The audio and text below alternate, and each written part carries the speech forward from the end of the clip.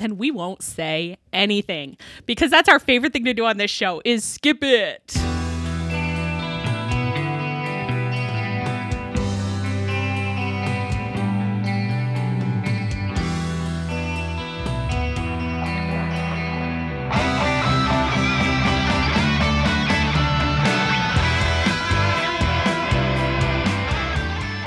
Welcome to Tunnel Talk, No Facts, All Feelings Wrestling Podcast. I'm Allie. I'm Ann. And I'm Leah. Oh, how's everybody doing this week? Great. Ann, how's the situation at home?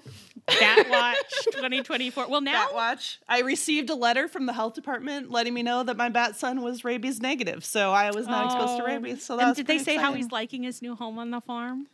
They said his brain slices looked good and there was no rabies in there. So they sent him right. So they sent him right to the farm. Yeah, and he is happy. That is where he's happy. Yep. I don't understand why you get so cagey every time this comes up, yeah. It's a little confusing. How do I to me. just answer the question that he is having fun at the farm? I didn't tell you something about when I God. dropped him off because I didn't want to upset you. So And continue. okay. Yeah. That's my And continue. Not telling me things that I don't want to know. It's not for us to know.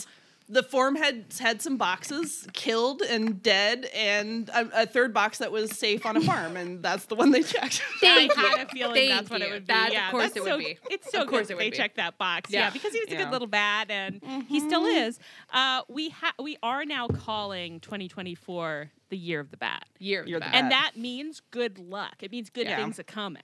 Yeah. He's brought good fortune to everyone. Many of our friends. Yeah. Many of our friends. We've taken your trauma and we have turned it into a fun, happy, positive meme that's getting us through the winter, baby. That's right. Yeah. People are getting jobs, you know?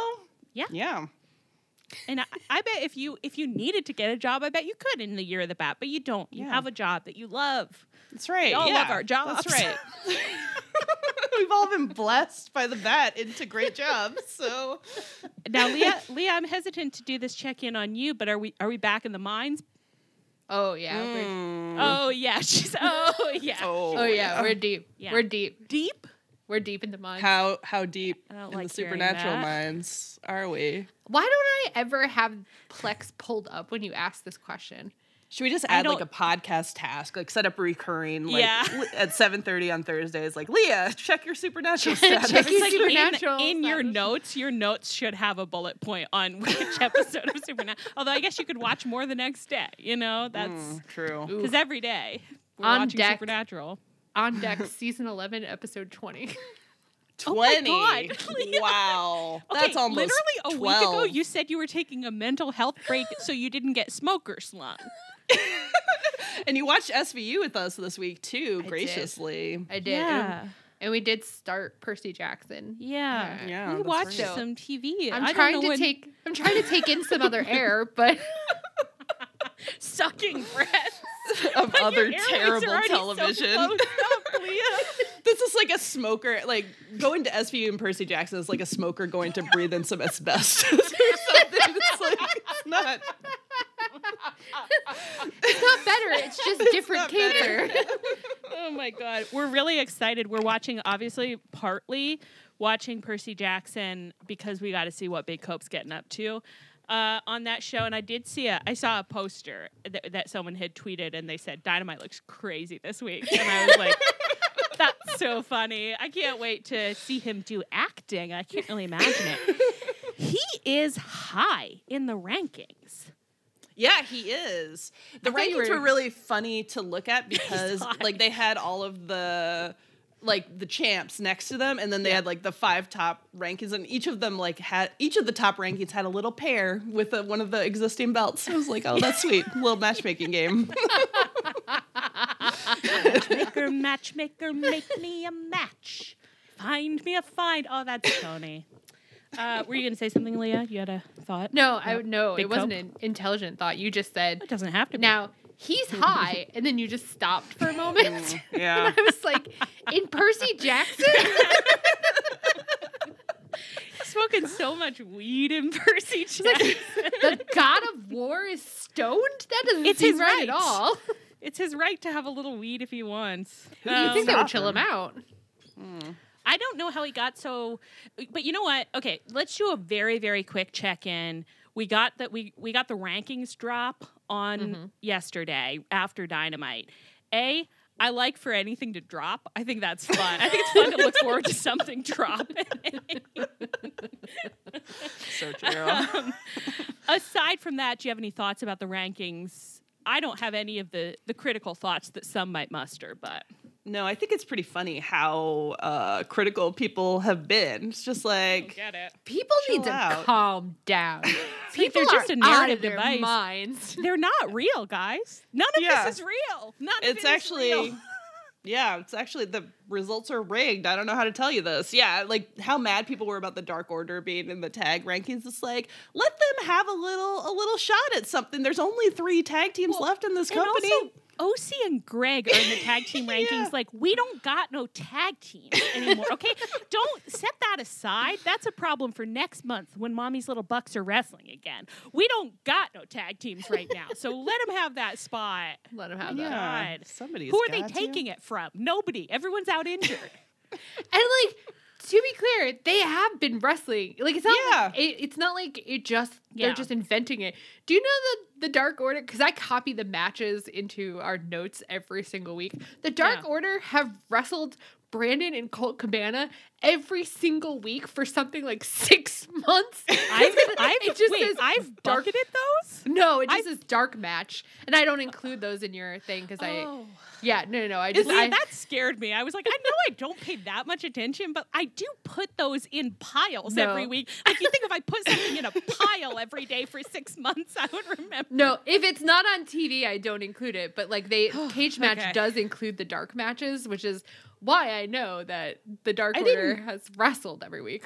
I didn't know they were doing dark matches. Like, they wrestled like before the live show I was at in November, and it was like a super fun match. You know, I had my dad with me, and he had a great time. It was like they were very fun. Brandon and Colt do great comedy wrestling, and so do Lil John Silver and Alex Reynolds. It's nice.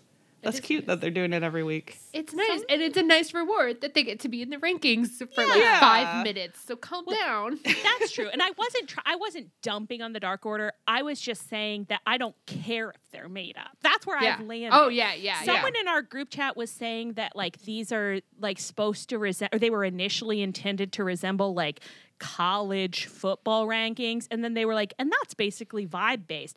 And I almost asked a follow-up question to be like, explain that to me, because I don't know anything about sports. And then I thought, I don't care. I'd love to hear they're vibe based. I think that's great. I think they should be vibe. It should just be like Tony being like, oh, who's been cooking recently? I just put him in the rankings. I feel like they used to put the win-loss record up with the rankings, and it's funny that they didn't. But I love with college football, it's like I just hear rumblings of like people are mad about some college football ranking. And I'm like, oh, that's too bad for them. That's nice that people have something to care about, you know, in the winter. That's nice. And I mean, to be honest, like that is mostly how I feel about this, where I'm like, you guys seem really worried about it. What I understand is that they're going to use this to tell me a story, which is what I want. Absolutely. So I don't give a shit. Like, go ahead and tell me anything. Who the fuck cares? But like, the way that like I saw someone being like, oh, well, like it's crazy that like beating Ryan Nemeth has the same functional value as beating Bryan Danielson. So why would you try? And I was like, because it's your job. Like, it's true. That's what the money is for. That's the money for. Wrestling is fake, and you don't actually have the real option to fight Bryan Danielson or Ryan Nemeth. Tony actually tells you. He just says you have to fight Bryan Danielson. So...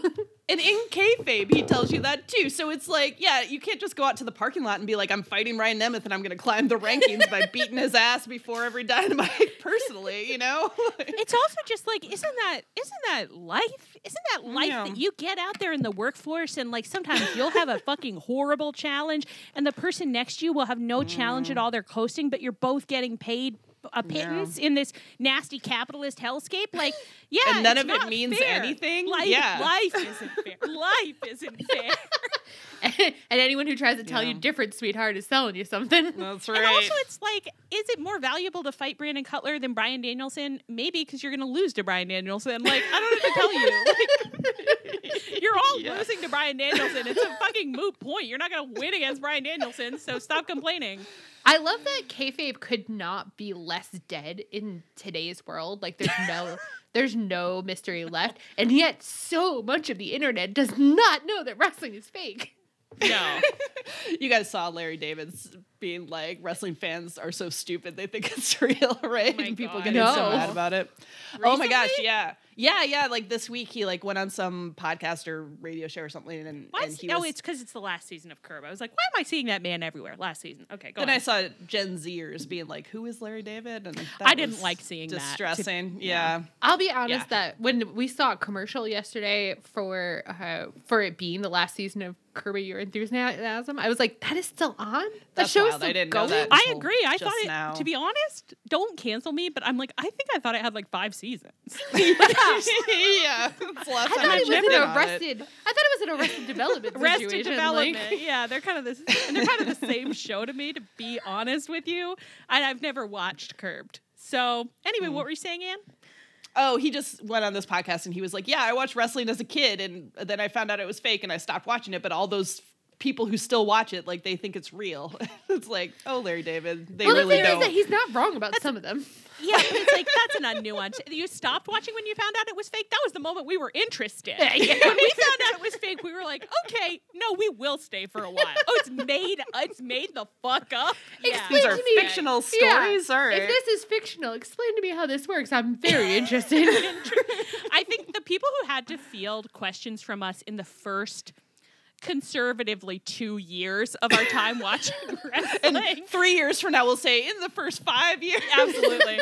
But it's like, God bless you for, like, there were so many things that we would get an answer and be like, insufficient. Like, I need to know a little more about how they are cooking up this fake slop that we eat every week. Anyway, let's talk about Little Blackpool Combat Club? Okay, Blackpool Combat Club, what they've been getting up to this week. Okay, Mox opened every single AEW show this week. Did you guys know that?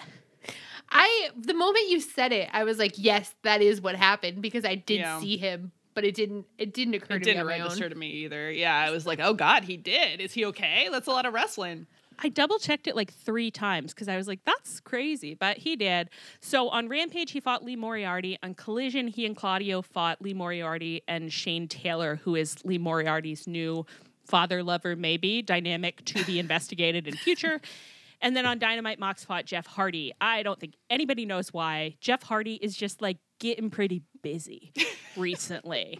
So Tony was really like, 2024 reboot. And like most of the changes, like, I'm so excited about. They've been great. I've been seeing more of people I like. And I've also been seeing a lot of Jeff Hardy and Matt Sydal. And it's confusing. But I guess maybe it's like he's willing to lose and not so important for the rankings. Don't have a lot of those. But Mox did win the match, and he offered Jeff Hardy a handshake of respect, but Jeff Hardy flipped him off and left, which has been Jeff Hardy's new kind of thing.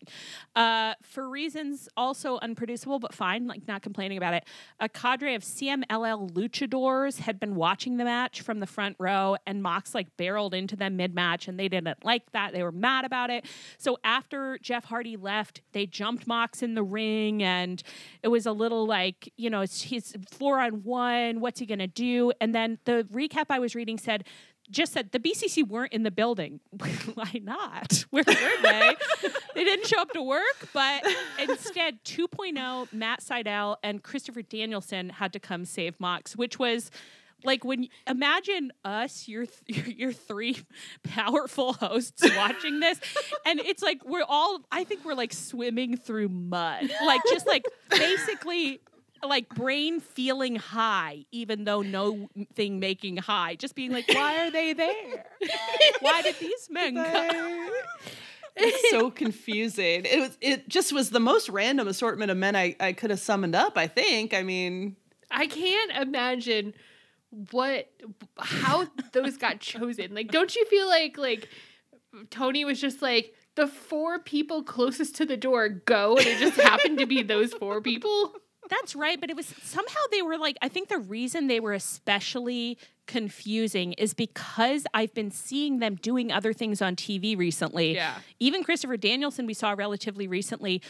If it had been like Griff Garrison, and I don't know, just 4 men I haven't seen recently, I would have been like, okay, that's a random locker room assortment. This made me be like, are they in storylines I forgot about? Did I forget why they're coming? Yeah. So I also feel intelligent. I really enjoy that you've made Christopher Daniels Bryan Danielson's new brother. Yeah. Oh God, that's a real throwback. I think I used to do that a lot. Wow, I really right here in front of me where I wrote it too, I didn't see it. Yeah. I didn't see it when I read the notes. It was only when you said it where I was like, that doesn't seem right. Did it? Oh, a likely story. Neither of my hosts saw it, and neither of them corrected it. So I'm here saying stupid things to our audience. I'm glad Leah said something because I was sitting here being like, do I correct her on the air or do I just let it fly? And I was just going to let it fly. So, well, it's just funny because I like to think about Christopher and Bryan like sitting at the dinner table being like, we're family. Nice. With his jacked up eye and Bryan Danielson's it's fixed also now. jacked up eye. Now, his eye's fixed now. And it's fixed now. The Bucks didn't break him forever, and that doesn't sound like the Bucks. I don't know. Leah, do you want to briefly speak to the concept of Mox oversaturation? She didn't like when I put her on the you brought it up.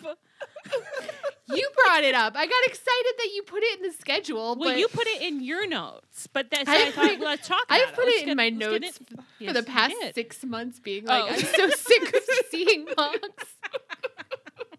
Well, you framed it like it was the first time you thought it recently, to be honest. Why am I seeing Mox every single... Why did he open every show? That's crazy. I was thinking about it because I was like, when was the last time, like, Mox was in, like, a storyline story? You know what I mean? Yeah. Like... Yeah. Well, I guess it was OC. We did get a break from him while he was in Japan. And then actually it was excited to see him back. But now... And we love Mox. Guys, we love Mox forever. He's, as I said last night, cutie orange. But he is not... I'd love to see the BCC do a little breakup storyline where I have kind of something a little emotional to sink my teeth into that I'm thinking about when I see Mox. Yeah. That's all. Yeah. But yeah, all the matches he did this week were just kind of like, oh, okay, that's fine. I want somebody to, like, I forget who suggested it, but that, like, I think, Allie, it might have been you last week that Eddie's win over Danielson fractures the BCC and Mox ends up back with Eddie. That would be fun. I would like that. It would be fun. I think I stole it from someone. I'm not taking credit for that idea, but yeah, I agree that would be so sexy. And it would be sexy for Mox to just be like, Bryan Danielson, like, I've been in this group because it's like a really fun, chill, violent time, but you are being insane now. You are gone a little bit too far now. It would be interesting, too, if, like, Eddie's been mad this whole time that Mox is, like, hanging out with Claudio and Danielson, his enemies, and Mox has been like, they are cool and you are being crazy, but then if Mox has to reverse and be like, oh, no, maybe Eddie was right all along. I don't think Mox would ever admit that, but I'd be into it. No, I think he would be like, it was a bit of a sea change. Well, speaking to the Danielson situation, we also had Eddie fought Willie Mack on Collision and won, and we had this the classic little, like, Eddie's leaving while Danielson is coming in for his match, so they crossed paths on the ramp, and Eddie ended up staying on commentary for the Danielson versus Yuji Nagata match. What do you guys think of this kind of tense little organic moment between the men?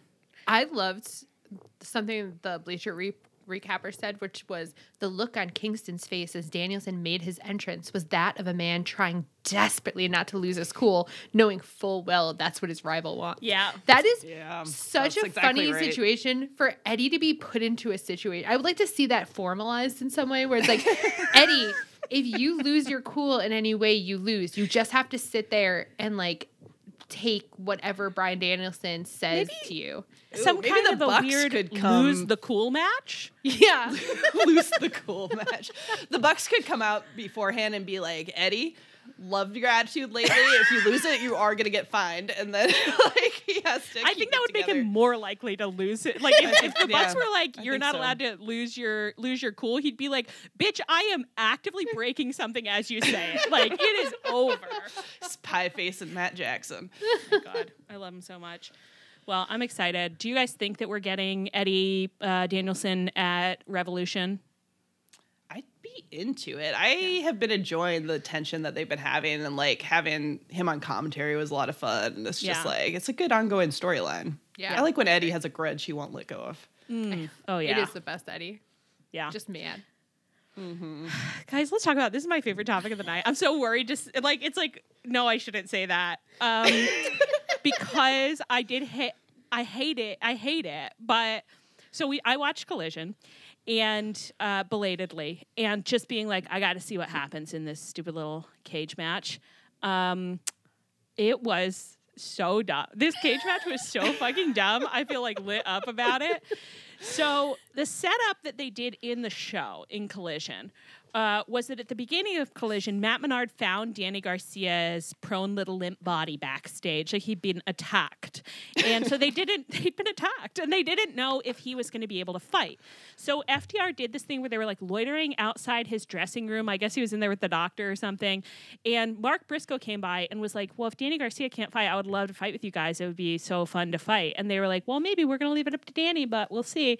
And so then when we got to the main event, FTR come out, Mark Briscoe comes out like he's going to fight with them. And then classic little House of Black stupid shit. Lights go out. Lights come back on. They attack Mark Briscoe. There's fighting. Danny Garcia does come out. Everybody ends up, finally, they make it into the cage. Mark Briscoe kind of just disappeared at this point, too. Did you guys see where he went? No, but he comes back at the end. Yeah, but it's like in the middle. I was just like, where did he just like limp away to the back? Like I did think it was funny that it was like, does he want to be in this match or not? Because I want to, let's touch on this up front. Who do you think, this was also dumb, but who do you think beat Danny Garcia up? I don't know. The Bleacher Recap guy thinks it was Matt Menard, and that will make me cry. No, that's I think wild. Danny Garcia would know that it was Matt Menard. I think it could have been Mark Briscoe.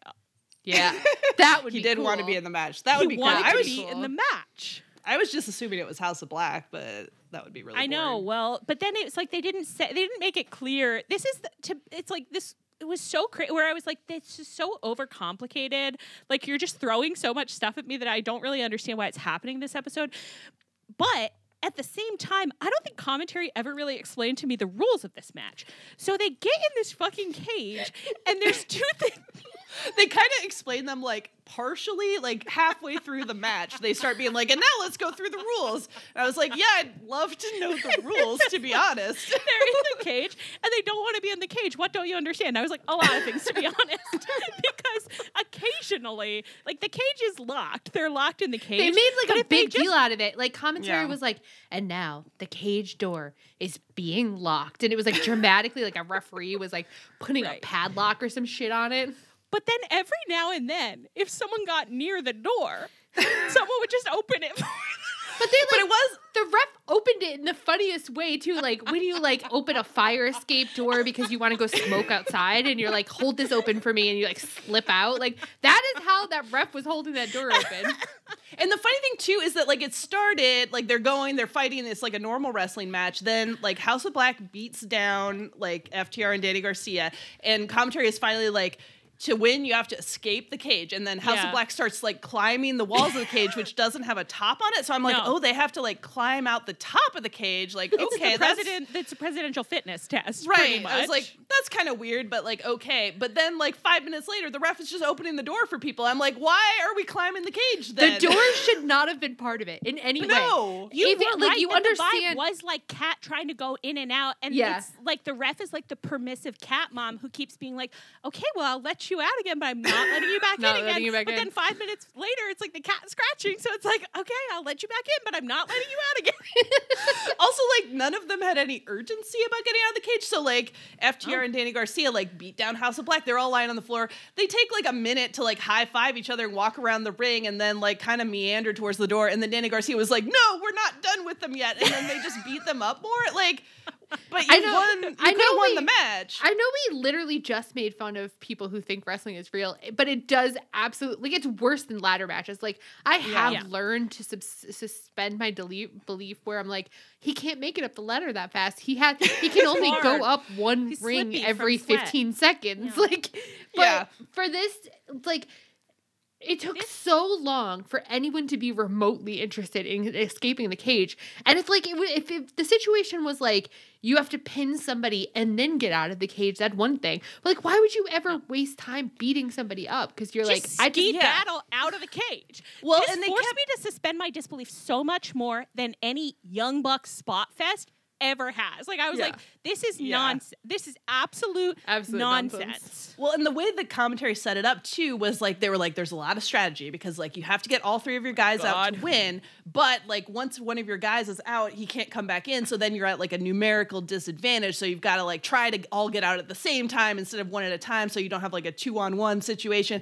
But it's like, so you've set up a match where they have like contradictory wants. So it's like, they're both having a regular wrestling match in the middle that they need numbers for, but also they need to climb out of the cage. Whereas, like, at least in a ladder match, like, everyone's just trying to climb the ladder, you know? Like, it's not this situation where you're, like, half climbing out, but then you get knocked out and you land through a table and commentary's like, he's escaped. And you're like, okay, sure. It didn't look fun. It was also just a strangely choreographed match, too, where it's like they got in there and literally, like, I swear to God, a minute into this match, Mr. Cash Gunn has glided up to the top of the cage, and you're like, he's out. But then he's like, no, I'm actually going to do a big jump spot now. I'm jumping back into the cage. And it's like, bitch, the point is to escape the cage. You're not hurting anybody. No one has ever hurt anyone in wrestling by jumping on them, ever. And that's how you know that Nick Jackson did not touch any part of this match layout. Why the fuck was he doing a crazy cage dive within 30 seconds of it starting? I'm like, that's not how this works. You're like, that's supposed to be the big finisher. Yeah. And it's like with the door involved, it was just ridiculous because it's like, why are you trying to climb out at all if you can just walk to the door and get let out? So like if the whole thing had been like you have to climb out of the cage, it would have been like, it would have been better at least. That's true because I do not know what indicated to the ref, I will open the door. Like, if you can open the door, presumably everyone could just tumble towards the door real fast, and you'd have to open it, and they tumble out of the cage. Yeah, and commentary was like, and now the door's of course locked again, and they're all locked in the cage. It's like, what are the door locking parameters? I know that people who have seen this kind of match before are going to be screaming at their phones, being like, I don't care. No, hey, this is the rules, but you know they didn't explain it. Is this a standard kind of cage match though, where people climb out? Because my impression from the internet was that it wasn't, but I don't think they invented it, but it isn't the most normal type of cage match, and it shouldn't be. To assume. I should not. No one should be doing this. See this. The only way that I ever want to see this again is if it's like private party versus Top Flight. Like, I want to see little like monkey boys trying to get up and pulling each other down. I don't want to see any of this bullshit. Yeah, it would be interesting if it had been put together by someone who knows how to put together a match, like Nick Jackson or Bryan Danielson or OC or somebody where it like actually built to something instead of being like we're doing coordinated climbs up the cage that don't make any sense. Daniel Garcia just got misted in the middle of the match for no reason. Were you guys paying attention to the part where the Cash and someone else were like dangling? Like they were like almost out of the cage, but they didn't want to drop or something. Yeah. And then commentary's just like, and Cash fell onto the table, which is like, that's the stupidest table spot I've ever seen. No one made you do that. Like you didn't have to do that. Why was the table even set up? Like, but who did commentary said, oh no, Cash has fallen onto the table that was set up before the match began. So okay. New York Times passive tense. Just like, who set up the table? Who could say? Who could say? We're just having a potluck after the match. Like, don't worry about it. Sometimes you just like to have a table around. It just makes me feel safe. No, and I didn't hear commentary explaining the strategy that people should have.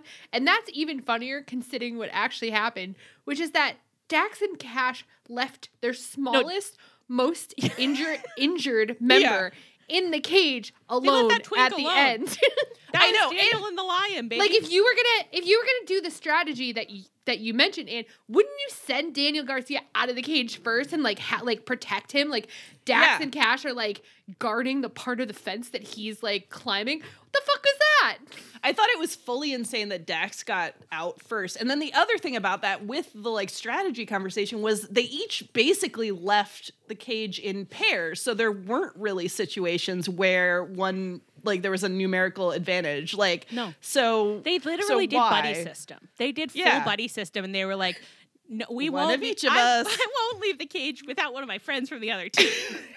I'm genuinely worried that this absolutely fucking nonsensical ass match was the match that I have watched closest since I don't remember. I don't know the last time that like I watched a match with every part of my senses.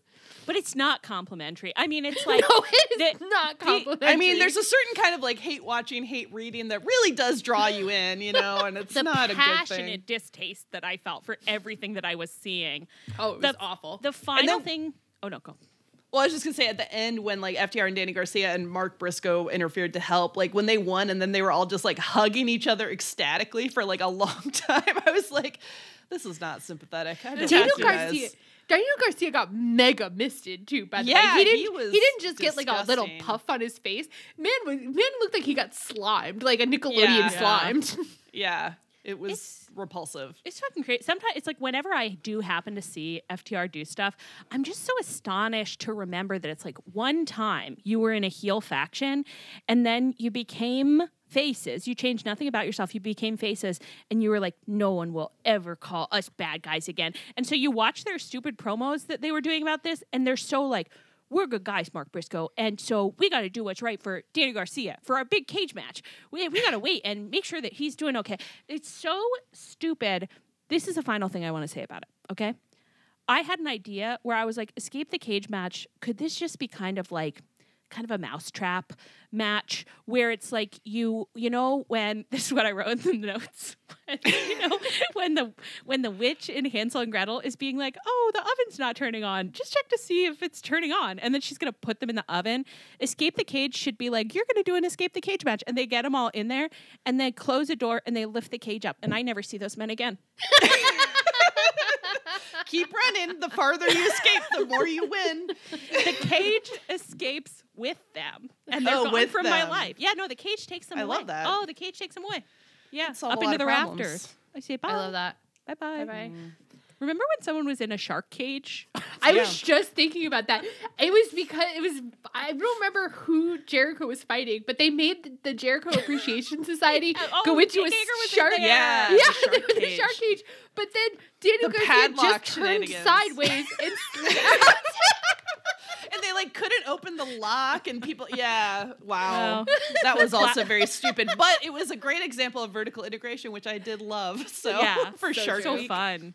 And it was so stupid that it was fun. And this was so stupid that it was, I guess I did have fun, but I don't come out of it liking the men more. That's what I'll say. Yeah. No, I'm humiliated for them. It did seem ultimately sillier than just getting pinned. Like, it was like, this is how hard you're working to not get pinned? Like, it was even so stupid. Undignified. You all look so dumb. Look, even in the early part of the match, like, I feel like in the early part when they weren't even trying to escape yet, like, there were a lot of spots where, like, Malachi just like kicks Dax's head against the cage and like holds him there, like with his face pressed against the chain link for like a minute. I was like, you guys look like idiots. They look so stupid. Middle-aged men, I'm sorry, you cannot scamper down a chain link fence in panties with any sort of dignity. Like, none of the House of Black and none of FTR. Daniel Garcia only managed it because he is like a little wiggle monster. He's just a squirmy little twink. So it's just like, that twink's just dancing in there. Good for him. When FTR's diapered ass butt is like, and he's like so nervous because he's like checking to see how far the drop is, and he's like, oh, I can't do that, a little bit lower, and then like, this is worse thing. This is better than getting pinned. You feel better about this? That's the thing is, like, if there were people in there who, like, were comfortable looking silly, it would be like an AEW-style disaster that was very charming. But because these guys are so committed to being very macho and dignified all the time, you're just like, Dax, you're the dumbest person alive. This looks terrible. It just felt so absurd after a whole week of discourse where everyone on planet Earth was being like, actually, Dave Meltzer and Brian Alvarez, everyone was really good sports, and this was just the match that everyone wanted to have, and because it was going to be a good match, and they wanted to do a good match, and had nothing to do with getting pinned. Actually, they're happy to get pinned, and it's like, if they were happy to get pinned, they would be getting pinned because that would be a better match. Like, I don't know what to tell you. Like, that would be a better, and they would look cooler. Instead, everyone looks so fucking stupid, which is good for me because I hate them. I'm glad that I got to watch the men I hate look dumb as hell. That's right. Well, that's all we got. That's all, folks. Okay, let's move talking about Deonna and Tony. So this week on Dynamite, we got an explanatory package about Deonna and Tony's matching tattoos. For those who didn't understand what was going on, who I guess were out there, I mean, I'm not complaining because I love the package, but it was everything to me. It was everything. Incredible. Absolutely everything. When they started showing pictures of them in their early 20s, I was like, this is the best video package I've ever watched of anything. This is all I ever want. Everyone who's ever told me they used to be roommates with someone better come in with a package of old photos. And I remembered afterwards that I'm like, right, Cope and Christian did this too. We got all the old photos. Oh, they did? Every single fucking one of you had I want you to take notes. You're right, Ann. I can never see a roommate situation again where you're not showing me a slideshow of every humiliating Facebook photo that has ever been posted of the two of you together. I want to see terrible haircuts. I want to see little drunken party antics. I want to see you sitting on the same chair. You know, come on. I want to see you cuddled up. You're smiling. You're young. Your whole life is ahead of you. But later, you're gonna hate the person that you're touching thighs with. You're gonna hate him so bad. You're gonna have to get your hands on him again in the ring so you can fight him. You hate him so bad. That's exactly right. I mean? That's exactly, you picking up what 100%. I'm laying down? With a matching tattoo, it's just like, you decided to be bonded together for life. You decided to go full Lord of the Rings cast, and that's a beautiful thing. And I loved when I think it was Deonna was like, it was impulsive. And I was like, of course it was. Yeah, it was. I was disappointed that they said it was in the UK and not on the New Jersey boardwalk, but at least it was impulsive. And we don't know, like there's got to be some version of the New Jersey boardwalk in the UK, and that's probably where they were. Like I know. To our UK listeners, you just let us know what trashy fun boardwalk you think they were on when they got that tattoo. What is the tackiest place they could have gotten that tattoo? Yeah. Please tell us your theories so that we can onboard them. So then after this package, Deonna came out for a match versus Taya Valkyrie. Tony was on commentary. Deonna won the match, and then they had I couldn't get a single recap site to explain this to me, and I couldn't find it in me to find the episode, so whatever. They had a little, they looked at each other like, no, I'm going to get you. You know the deal. You're an old hand at wrestling. You've seen us stare down before. Don't worry about it. I've had it with these recaps. This week I used my usual one, Cage Side Seats, and I used the AEW results recap, and it's like what happens after the match is often the most plot relevant thing. Whoever beats down who, or how someone exits, or who's looking mean at who, that's really important for everyone to know what's happening next. Why won't you describe it? Why won't you describe it to me? You do get a good sense of kind of a normie wrestling fans' priorities, because it's they want to know what kind of suplexes were done, but who beat up who after the match to set up more things, it's not interesting. I'm begging, just one of you needs to hire one English major. That's it, just one of us. And you can for get the us spell at a low checking price, alone. Okay? Can you imagine what shit we would be up to? Being like, and Tony looked back at Deonna, who stood forlornly in the middle of the ring. Oh, they exchanged a loaded glance. It would be like Matt Jackson describing Kenny Omega and the Young Bucks. Blue orbs, yeah. Ooh. A halo then of curly hair. Matt Jackson. I'd love to read a little recap from Matt Jackson, a little purple prose. Now, that is a very funny bit. They could do the old Tony. You remember when Tony was so mad about something the Max Caster did that we got all those reports being like, he has to edit Dark now. Unfortunately, now he can't trust anyone else Tony to edit Khan, Dark, so he has to do it himself. Personally. This is a free idea for the Young Bucks. It's like, you're the EVPs. You're getting involved in everything. You're just like, they're not doing good on these recaps. Matt's going to do the recaps this week. Matt's going to do the recaps. And I'd love to see what you come up with. I swear to God, I would cherish those recaps for the rest of my life until my dying day. That'd be such a we're small, doing a little bit of a joke here, but legitimately, I think that's a good idea, because they could even do it in heel mode and just be like, absolutely, these guys came out, they tried. I mean, it was kind of amateur hour, but it's fine. It'd be such a funny bit to do, though, because we'd have to talk to them later about it wasn't a very safe suplex. So Nick made a note that we'd have to have a little check-in with them later. The entrance went a little long. It'd be such a funny bit, because how many hits do you think those AEW recaps get? 5 to 10? It's from wrestling podcasters who are like, wait, what happened? It's It's actually when I think I had like they had a tag at one point that was like AEW results, and I had it bookmarked. So I tried to go there today, and it took me to the results from the middle of 2023. And I was like, where am I? Like, what is happening here? It was so hard to get to the actual results. So, yeah, I don't think they're getting a lot of hits. And this is a great idea. Well, let's take a moment to be like, hey, AVPs, if you want to make a difference in your community, that fucking website is out of control. The results page is nonsense. But the photo page, why are the photos locked like Fort fucking Knox to get at? Like, why am I going through code to try to find a direct link for a photo? It's like, I don't want to implicate myself in cyber crimes, but I have downloaded TV shows from so many places where it's like I'm on a million Reddit threads being like, how do I get into the CBC Canada like back end so I can get their like MU38 files? And you can do it. You cannot get those photos off of the AEW website. And I guess they're probably thinking to themselves, like, yeah, it's called great security. And it's like, well, what are they for then? I don't understand what they're for. If I can't make funny memes with my friends, why the fuck do you take these photos? Like, we're just trying to spread the word about the product. What I'm doing with those photos is great publicity. No, you can't see what I'm doing, but just know that it's great publicity. Amongst a certain demographic. Fun-loving girls. Fun-loving girls. That's our demographic. Love that.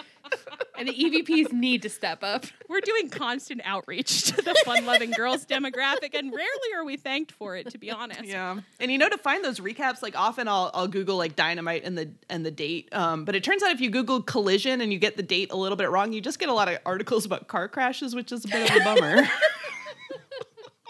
Even if you get the date right, those are going to be some of your top hits. So, oh my God. Well, we cannot get off this topic though. Back to Deanna Tony. Back to Deanna. I just need to say it that when Toni Storm said into an AEW mic, my God, that she loves New Orleans because the people at the airport thgave her a set of beads. Not for her neck. The thing she is getting away with on that mic, and then she was talking about someone pissing in her seat for like 5 minutes. I think she goes, someone pissed in my seat. Is that how we do it here? But the beads was just like, she is slipping these things by people. Like she's slipping something. I think people are afraid to confront her about it. I don't think Max Caster could have gotten away with it. Excalibur's vibe was so funny because he was just like, it really felt like he was like immediately like, moving on. Excalibur's got like Tony in his ear, like, please change the subject quickly. Well, I think the funniest thing is because of that one time that she did the syncing up comment, and then someone did follow up, and they had to do that quick little look. No, not like that. It's Excalibur, like you haven't been married real long, have you, Excalibur? Not safe for anybody. I think sometimes it's like Excalibur's thing is like, don't say anything about that if you don't get it. We've got to move on. We can't get into that. We can't talk about that. Which are some of my favorite moments on commentary are when someone says something and the rest of them are just like, oh, no. No. That's for after the show to talk about. At least save it for the commercial break. My God. Good. Tony, love you. Deanna, love you. You're our beautiful girls. Show us more pictures of just your lives and, just keep doing it. Even Taya Valkyrie got a little bit of a she's good. I mean, I was like, this was a good match. I don't know if it's just that I'm in such a good mood with the women's division, but this honestly was like a highlight of the whole show for me. And I was like, how often is it that the women's match is one of my top segments? But loved it. It was great. Swerve and Hangman spent the week choosing each other's Dynamite match opponents. And unfortunately, we were all a little underwhelmed by just like what they chose and how they chose it. Should we say that? Yeah, we thought that they were going to like do something like psychology wise, and they didn't. So they didn't at all. It was really, I felt a little bit like, well, fantasy book, don't fantasy believe. But I would have been happy with so many options if they had just tried to get under each other's skin. But instead they were just kind of like, well, here's a man. It did feel a little bit like it's like these were the matches that they were going to have, and they were like, well, we'll just present them in this way, and it's like, don't just present them in that way. If you choose to do something so psychologically ripe and delicious, don't half-ass it. I want to watch you like posed like the thinker, like deep in contemplation of how you can torture this man who is defining your entire life right now unhealthily. Yeah. The hands you chose to put on the body of your nemesis, and you're just going to be like, oh, I guess this one's okay. Like Rob RVD. Yeah, so, sure. But the thing that bummed me out is like, even if for some practical reason that we do not know about, it had to be those matches. They could have made like a little bit more of an effort. Make a case like, for it. All I would have taken like is a backstage moment where Swerve is talking to don't say Tia Leone. Don't say Tia Leone. Toa Leona saying, you know, like, these are his weak spots. This is what I want you to focus in on. You have to beat him. This is how he thinks. And like really like being like, and you are standing in for me. In this moment, you are going to be my avatar, and like making it very good. Yeah. And ideally Toa Leona's vibe would be a little like, yeah, I don't need to be told how to wrestle. And Swerve is being like, no, listen to me. You will fight the way I want you to fight. Right. You are me. And then also he could have been saying, you know, these are just like deranged ideas for free. He could have been saying things like, when Toa Leona like squashes you, that's me. Those are my hands on you. His hands are my hands because like the Mogul Embassy are my arms, and you know, whatever. Yes. The men who are making Instagram posts like, you're part of me forever. Like, you're telling me they came with an energy of like, I forgot it was Secret Santa today and I just found this stuff in my car. Like, that's not what they should be coming to the table with. No. Commit to the bit. Gaslight me. Tell me that like Rob Van Dam was Swerve's idol growing up. You know what I mean? You're like, great. Yeah. I don't know any different. Go ahead, tell me. Like, I know you had a picture of Rob Van Dam in your bedroom because I've talked to everybody and I know things about you that blah blah blah. And now you're gonna fight him. Like, come on, lie to me. What the hell? Yeah, like, seriously. Make it sexy. Just being like, I'll believe. It's a death match, like, isn't enough. Be like, Swerve, I know you're still beat up and like you can't take a death match right now. Like, anything, even a little bit. Yeah. Just feed us. Just feed us. And I think this one important takeaway here is that it really is about the framing. Yeah. It really is. You can sell me on so much, but I want you to frame it sexy style. Yeah, and they've been doing so much sexy up to this point. It was just like, I was so ready for it. So it's a good reminder that even the best sometimes phone it in. Some days you just have that day where you're like, listen, you've got it's the end of January. Yeah, end of January. I clocked in. Yeah, that's all I know you want to get horny, but we're all struggling this week. Okay, I'll give it to you. I acknowledge that at the end of the day, it's my job to get me horny, not necessarily yours. cut all of that, I think. So Hangman did fight Toa Leona, and that was a big old slut fest. They're fighting and squatting and punching, and it was all a better stuff. match than I expected. It was fun. I liked it. They went hard. Yeah. So I think it made me nice. like Toa Leona more. I didn't have many feelings about him, but at the end I was like, oh, that was good. That was good work. He's a very unique wrestler. Like the shit that he's getting up to, I'm like, I don't see a lot of that. I love the confidence with which you said that. I would not have the confidence to say that about anybody. I don't know, but I love that. Unique.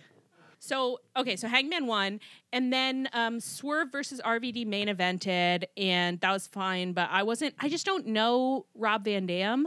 Yeah. And I kept being like, I guess that maybe many people may be excited about this because they know him, but I don't really, so I don't care. Brian Cage intervened mid-match, and Hook ran out to stop him, but the distraction still ended up being to Swerve's advantage, so he won, and then Hangman came out for a post-match promo, which we can unpack together, but it did end with the promise that they will fight next week. It'll be their third match, and the winner is going to fight Joe at Revolution. Yeah. This was extremely exciting. I didn't think they were going to fight before a paper, like just next week on television. It kind of stressed me out. Like, I wasn't ready for it, so I was like, they're doing what? They're moving very fast. I'm like, we're cruising towards something. I hope it's something I'm going to enjoy. I know, because so. I'm like, I feel Revolution right isn't now, for 4 weeks. Yeah. 4 weeks. Just 4 now, yeah. So I always wonder, how are we going to fill the time? Who's going to be doing what? But I'm excited. What are you guys' thoughts on the outcome of this match? I don't know. I mean, I don't want Swerve to win the belt on Sting's pay-per-view. yeah. But No. I also don't want him to lose to Joe. So I guess I don't want him to lose to Hangman because he does have 2 wins. Like, I think this is where, like, I start to get my, like a little bit of special boy feeling where I'm just like, well, he can't lose all the matches. 3 times in a row, he's going to start spiraling. That won't be good for his mental health at all. I think the ultimate is that I want Hangman to get the belt and then keep it from Swerve. Yeah. Yeah. That's been like and my then Swerve ideal to win it off Hangman. Yeah. this whole time. Yeah, as for like Hangman to win it at Revolution with Sting's whole deal, and then Swerve to chase him, and them to have a like very fiery thing for a while, and then Swerve to win it. So, but if Hangman gets it, I want him to hold it for a little bit, just because like his first reign sucked so bad. Sucked. So I'm just like, he's got to have it at least through the summer. Yeah, and then maybe Swerve gets it at like all in or something. You know what I mean? Like I know people keep saying that like Ospreay is going to get it. I don't think Ospreay should get it this year, but it's like we're having All In every year. I don't understand why you would put a belt on Ospreay immediately when he gets into the company. I feel like that devalues the belt. To be honest. Well, and sometimes it feels like, I don't know. I saw someone, I think with like the Punk situation, just talking about how it's like, if you're like watching like a comedy and you're really invested in like the characters, and then like Beyonce joins the show and she's a big star. So now it's all about Beyonce. And you're like, well, I was actually kind of invested in like the show I was watching. Like, that's kind of how I feel about like a big star coming in, where it's like, it'll be fun to see Ospreay and stuff, but like I'm invested in the storylines that are currently happening. So like, let's pay them off and then work Ospreay into the mix organically, you know? Yeah. And of course, I want him to. I'm happy for him to get a beautiful big boy belt in front of his home country. Like, I understand why you would want to have that big feel good moment, and I'm sure that I will like it. To be honest, I'm a very simple woman, so I'll probably enjoy it. It just shouldn't be this year. No, next year would be perfect. All in next year is great. Yeah. Give him a little story. Give him a little run up to it. Get me invested. Make me care. Swerve Ospreay would fucking rule. So if God. Ospreay's the one who takes it off Swerve eventually, that would fucking rule. That would be so sexy.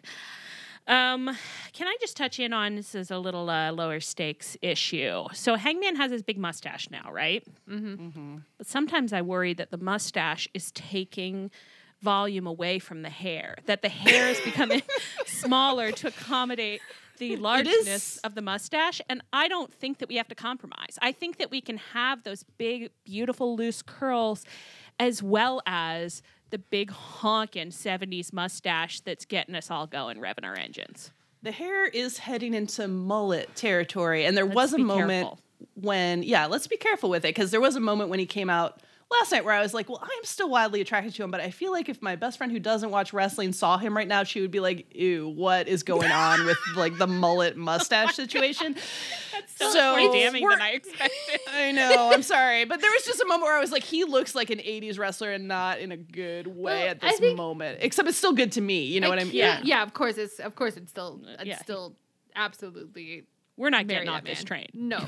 But something about the fact that his hair was so wet, but the mustache was so fluffy and like bushy, dry. And I know that it's like the hair was wet, but the mustache was dry. Like you can't wet down the mustache in the same way. I understand that, but the you can put conditioner on it. It's not illegal. I mean, it's not normal, but I don't just. I don't have one, so I don't know that I love a wet mustache. I'm not advocating. To be clear, I'm not advocating for a wet mustache. I'm advocating for drier hair. I'm advocating for I feel like we've inadvertently wandered into a Tony Storm situation, and normally we do that on purpose, but this time it just happened, and I don't know. Should we mark this one as explicit? Are they all marked as explicit? I think we're supposed to be marking them all as explicit now because Girl, I'm frankly, sure we are because of the things we say. Yeah. So on TV, I don't think we need the wet mustache.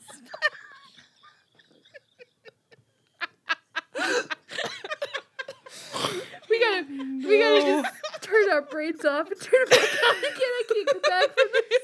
Let's do a full hard reboot. Oh my god! I love New Orleans. They gave me a beautiful mustache in the airport, and it was not dry. Do you think we'd be straight up arrested if we called this episode "Wet Mustache Ride"? We may have to. We may legally be obligated to. That's how we get those clicks, ladies. You know, everyone else's episodes, they're so sober and normal titled. And yeah. Okay, wake up, girls. We need a pot of coffee and a big bowl of ice water. Get us back into put our whole heads in the water. Yeah. What was it that the Quakers thought you were? Was it oatmeal? Yeah, I assume to like stop having so many sexual thoughts. That was a lot of cereal. Was supposed to curb sexual impulses. That's how we got many of our American cereals. Yeah. I love the moments where you guys think I am completely out of my mind, and then it clicks in what I'm saying, and I'm like, thank God, because I didn't know where I was going with that next. What? Well, was it the Quakers? Did the Quakers invent oatmeal to stop sex? Like, I don't think that's right, but I did see where he... Does the guy on the Quaker oat box, does he have a mustache? I can only picture the Pringles guy. He does. He has his and mustache. And if the hair gets too small, that will be Hangman, the Pringles guy. This is the stupidest reason we're ever going to be overtime. We're way overtime, dude. And I'm not even trying to stop us. Quaker Oats is clean shaven, so that's because he didn't want your people to be able impulses. to see if it was dry or not.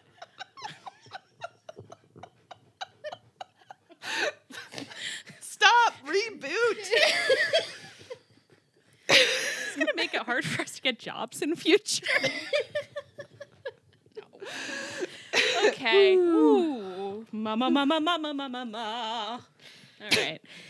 Just do some scales, and I think that's all we have to say about Hangman and Swerve, so let's hop on over to the tag team division, shall we? She said in sultry tones. Let's take it down a notch and head on over to the tag team division, where Darby and Sting had a sit-down interview with Ricky and Big Bill this week, with Tony Schiavone mediating. And I don't think that he was as up to the job as JR has been. No, he really wasn't. JR has one really important function, and we miss it. He's somehow just so good at these sit-downs, and it's like, I know he wants to be re-signed, so Tony, just let him do this. It's the only time you're ever going to hear us advocating for JR. Bring us JR. Where is JR? Where is JR for the sit-down? So the gist of this was that there's quite a lot of back and forth. Ricky was like, nobody respects me. True. And he reminded Sting that Sting got his first win at AEW over Ricky. Then Darby flipped out about how Ricky doesn't respect Sting. Probably true. And Ricky told Darby, there's no space in my body for respect for you, which was a real, like, okay, girl. There were moments in this promo that, like, I could see the old Ricky, and I was like, that's the Ricky I do like. Like, that sentence was fucking deranged, and I loved it. And then he would go back to something annoying. Yeah. And then, so we ended with Darby saying what everybody has been thinking for a long time now. He was just like, Ricky, at some point you have to stop blaming other people and start blaming yourself. You're the only person to blame. And it was like so true. And then the recap said that Ricky threw his drink in Darby's face, but I guess I didn't realize he had a drink, so I thought he had spat on him. So I was honestly a little disappointed to read this. I thought there was a drink, but what did you guys think about this whole and then Sting was like, we'll beat you up later. Like, we got to get out of here. So he had to drag Darby out of there because Darby was like ready to go. Sting was really cute. He's very protective of me. Yeah, which is very cute. Bear hugged Darby and was like, sorry, don't hit him, Darby. The choreography wasn't. There was a moment where I think we all like really sat up, like, what is happening here right now? Because Sting did get that protective arm around him, like, you need to calm down, buddy. Remember what you said about getting a little too excited. Everybody's energies in this promo were so weird and funny because Darby had a real like sullen teen thing going for a lot of it, and then Big Bill was sitting there looking kind of awkward for part of it. Like he was at a party and his wife was being like a real bitch to someone, and he was like, I don't really sign on for this, but like I'm here, you know. Well, it was actually funny to read the text of what Big Bill said because how you've described his whole attitude is exactly right. It was like, Ricky, this is a little embarrassing, but that's fine because I said in health and in wealth with you. but then the text was just like normal trash talk, but that's not how he delivered it. It very much was like, okay, let's get things a little more civil here. We don't like you guys and we're going to beat you up. Ricky, that's all we need to say. You don't have to get into this stuff. It doesn't have to be about respect. Just we're going to fight. Yeah, it is interesting because Ricky did have a couple lines where you're like, oh, that is the bitchy Ricky that I like. But it's like, is he trying to suppress his real personality like the rest of the time? Because a lot of it was so generic. I was like, Ricky, this is why you're not. This is why you're mid. I would love to talk to him to be like, what are you trying to do with this character? Like, what do you see your character doing? Because like, it's not good. Whatever it is, it's not coherent. Not to sound like a conspiracy theorist, but the way that Ricky's been behaving recently does make me think that he wants people to start saying Ricky is quiet quitting. Yeah. It's not even that he's just actually quiet quitting. He's like, and they should comment on it, and they should wonder where the real Ricky has gone, and he's going to WWE the first chance he gets. Okay, buddy, you just calm down. Nobody thinks about you that much. Do not threaten us with a good time. Get on out of here, buddy boy. Climb in that cage, and they're gonna lift it up with you in it too. Oh yeah, I to hope that you big wrestle. old cage in the sky. I hope you wrestle Lexus King for the next 10 years.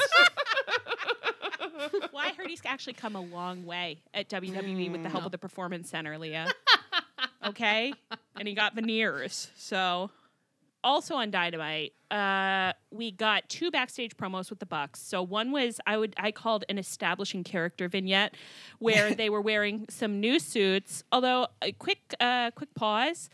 I did notice that Nick is wearing it was a full actual prom suit, but I think Matt was just wearing it was a suit jacket, but then it was black jeans underneath. And I don't know if that is a character grace note that I should be tracking, or if they're just trying to reduce, reuse, recycle. I'm very interested because Nick is committed to these suits. Like, Nick is like, I bought one in every Skittles flavor there is, so enjoy the next couple months.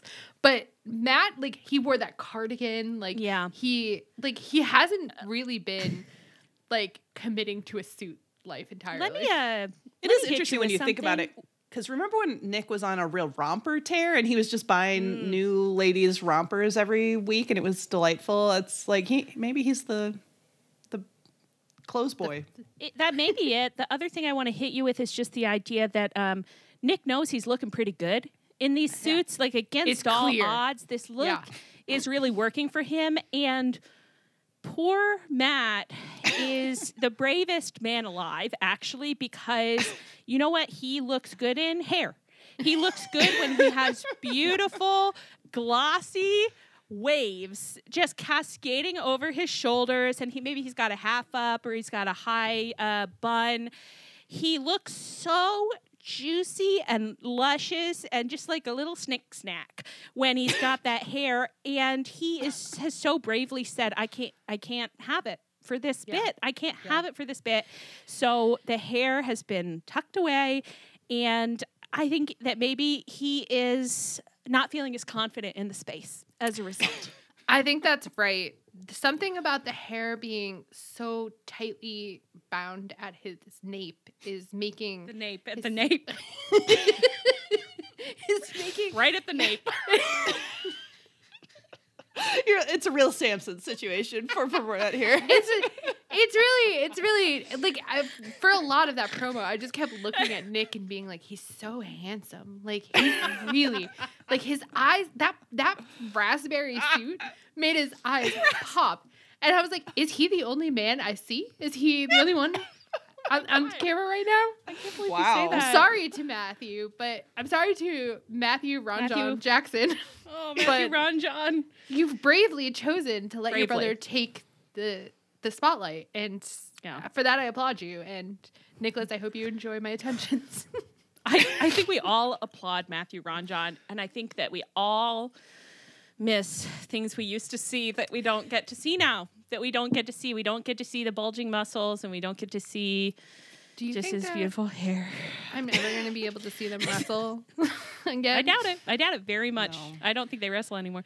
I don't know what the deal is. They got to wrestle someone soon, you'd think, but maybe not. Is that good commentary, do you think? Yeah. I would like a little lukewarm sentiment for her. Who can say? Let's talk about the rest of what they did backstage really quickly, which was so they had that segment, and they're just being like EVPs, and then they did the segment where they had gotten Renee to ask Darby what he admires about the Young Bucks, and Darby was like, "What the fuck?" And then they came on over and were like, "Great job, Renee. Thank you so much." Darby, you're the face of the company. You are the epitome of change the world. Like, you're our guy. You're our sweet little boy. Why are you palling around with this old man? He's going to be dead soon. You should be hanging out with us. You should be our third. You should be in a trio with us. And Nicholas said to Darby, he said, all jokes aside, Darby, we've been back for a month now, and you're ducking, you're dodging us, you're being unprofessional. You got a problem with us or what?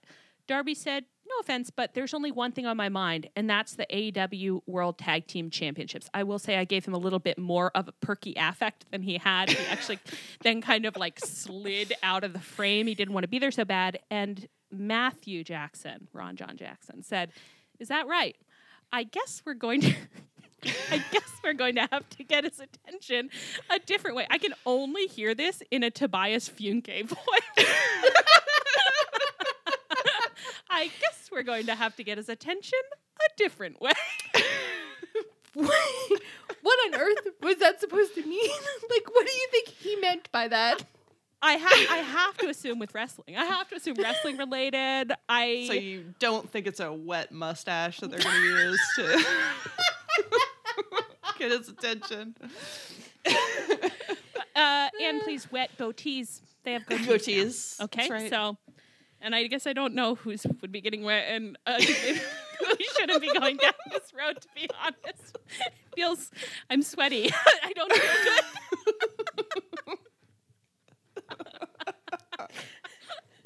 We have to move forward.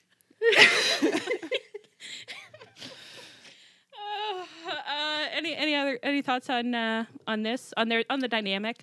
Oh, they also told Darby. They told Darby that they too had a goth phase in high school, yes, so they could all team up. So that's nice. That's sweet. I gotta go rewatch. I would like to see some. I would like to see some evidence of that. I'd love to see some evidence. This is a perfect time for a little photo package, I think, but Tony and Gianna style. I want to say something. They're fucking liars. They are lying. For sure, they're lying. You don't think they ever had a goth phase? No. I think that they are. This is what bosses are always doing. They're lying to try and ingratiate themselves to you. Classic. That's what it's like to be a cog in the machine. It's just someone with power over you is lying about having had a goth phase. Classic boss stuff. And then capitalism, saying, am I right, ladies? And then saying, I guess we're gonna have to get his attention a different way. I think that we did manage to get the fine idea out into the world. That we spoke it into existence. I loved that. I hope that they continue to find people. Yeah, that rocked. I thought everything that they're doing with this gimmick is so great, and they're doing Tony Storm. I mean, they're obviously they're not copying Tony Storm, but they are giving me a little something slightly different, slightly new every week, which they've always done even before Tony Storm. But they're doing a great job. They're doing so good. Imagine going back 6 months and saying someday you'll be like, and the Young Bucks are following Tony Storm's example, and we're proud of them. I'm glad that we're not Dave Meltzer, because the shit that would be getting quoted out of context from our podcast. When the aggregators get a hold of this one, ladies, it's going to be all over. Do not aggregate. No. What do you think a Bucks plus Darby trio would look like? What do you think the vibes would be there? I literally can't imagine. It makes me so happy. It's really so funny. I was thinking about it and I was like, well, what the Bucks love is to have like a man they can flank, and they kind of like to be like actually like a step behind that man and to just be like, look at this man that we're presenting you with, and then we kind of like wrestle with him and wrestle for him. To imagine them pushing Darby into that role, he would look so pained. He would just be like, why am I in the middle of you? Why am I at the front in the middle of you? Darby why just are like you threatening me? Witnessing the Bucks entrance. I feel like everything about it, he would just be like, I can't participate in the this. stupid, like, the little poses. The poses, and they have to do, like, Darby has to do some pose in the middle of their things. Oh my God. Sting is such a cool dad for Darby. Like, he drops Darby off at school and he doesn't say anything embarrassing. He drops him off like 2 blocks away and lets Darby skateboard to school. The way that this would be an opposite dad situation where he's like, I'm in 12th grade. You cannot walk me to homeroom. You cannot walk me all the way to homeroom. And like, we can't wear matching outfits when you walk me to homeroom. They're like, Darby's getting to homeroom and they're showing up with a brown paper bag like, Darby, you forgot your lunch. And it's like got a note written on the outside that's signed like, love Matthew and Nicholas. Yeah. And it's like a Lisa Frank lunchbox. Let's be real. Let's be real. Well, so I don't think he'd enjoy it, I guess, is what I'm saying about the situation. I would. Yeah, I think it would be very fun to watch. And I will say I don't think that's going to happen. No. But who can never be sure. And then we don't even really have to talk about this. We just had some OC best friend stuff going on where, it was like more skirmishing with Roddy and OC. OC beat Commander. And Roddy tried to bribe Commander, but it didn't work. So then Wardlow fought Commander and won. And then Roddy was like, you should have taken our deal. And then Best Friends had to come out and save Commander. And that's the whole story. And Wardlow is injured. Yes. The end. He hurt his knee. How sad. Hurt his knee. It's too bad. So we won't be seeing Wardlow. What a shame. Well, we probably will be in that faction. It doesn't matter if you're injured. You're still showing up to work. And meanwhile, multiple people out in wheelchairs. And somebody will be like, yeah, Chuck Taylor can't take any of them. Chuck Taylor, it's too weak. Can't even get in the ring this week. Dustin couldn't take Adam Cole in his current condition. All of Best Friends came out. So, and we even had our extras. So we had little, the man, Rocky Romero. He came out, and so he's in the ring, and Greggy's in the ring, and OC's in the ring, and I was like, Dustin came out, where is he? And it's just like lurking ringside, not getting in the ring. Was it because it would be an uneven number of men? That's what I thought, but it wouldn't have stopped him. If a normal thing would have been to jump up on the apron, but then just hang on to the ropes and not necessarily try to stare anybody down. But Dustin was like, injury. No. Yeah, he's like, I'll be down here, thanks. Back away from the cameras. I know, like, it really does feel sometimes like he's like, I actively do not want to be on camera. I'm ducking out of range. I just want to see you. There's nothing wrong with it. Best friends they're going to... The way we've been beaten down and we don't even, like, beg to be allowed to watch him wrestle or take off his shirt anymore. We're just like... Imagine. When you walk down the ramp, could you try to let the camera glimpse you? Just stand in the ring. Just stand there. You really triggered something in me, and now I have Sexy and I Know It stuck in my head. It's the rest of my night. Nice. Best Friends are going to speak on Rampage, yes. And they are going to speak. I don't know what they're going to say. I know. I'm excited to see. Dustin was in the graphic about speaking, which is crazy. I know, but I'm nervous that it's like they're going to speak, and it's just going to be Greg being like, we're broken up. I don't know. I'm stressed.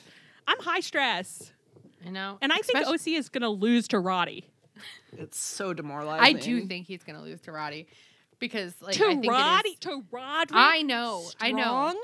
But I said this from the beginning that he was going to beat Mox, and then there was no way he could lose the belt to someone on Mox's level. And That is what's happening. Is that like he's gonna have to lose it to Roddy because Roddy's gonna need the belt to do whatever next thing that they have planned, and it makes sense to get the belt off of Roddy somehow. But it is like, what a fucking step down. But he could have lost to someone that he had history with. Like it's like he could have lost to even like if you brought to Yuta. Obviously, that's my vote. But like if you want it to be someone like high level, like. Maybe Pac's going to be back soon. You could have him lose to Pac because they have all that history. Yeah. Like, yeah, you have high level options that it's like, it would be like no one's saying that that's Mox, but you were destabilized mentally. Like he's not destabilized by Roddy.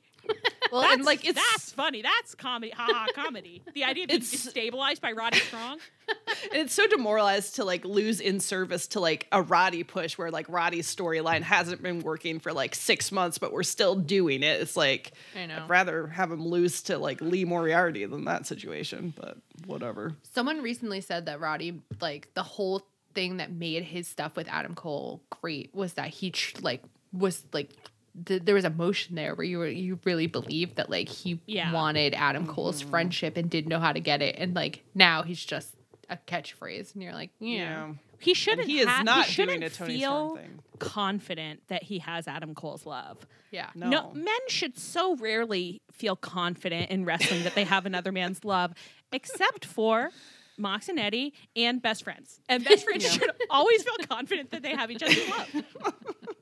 They should.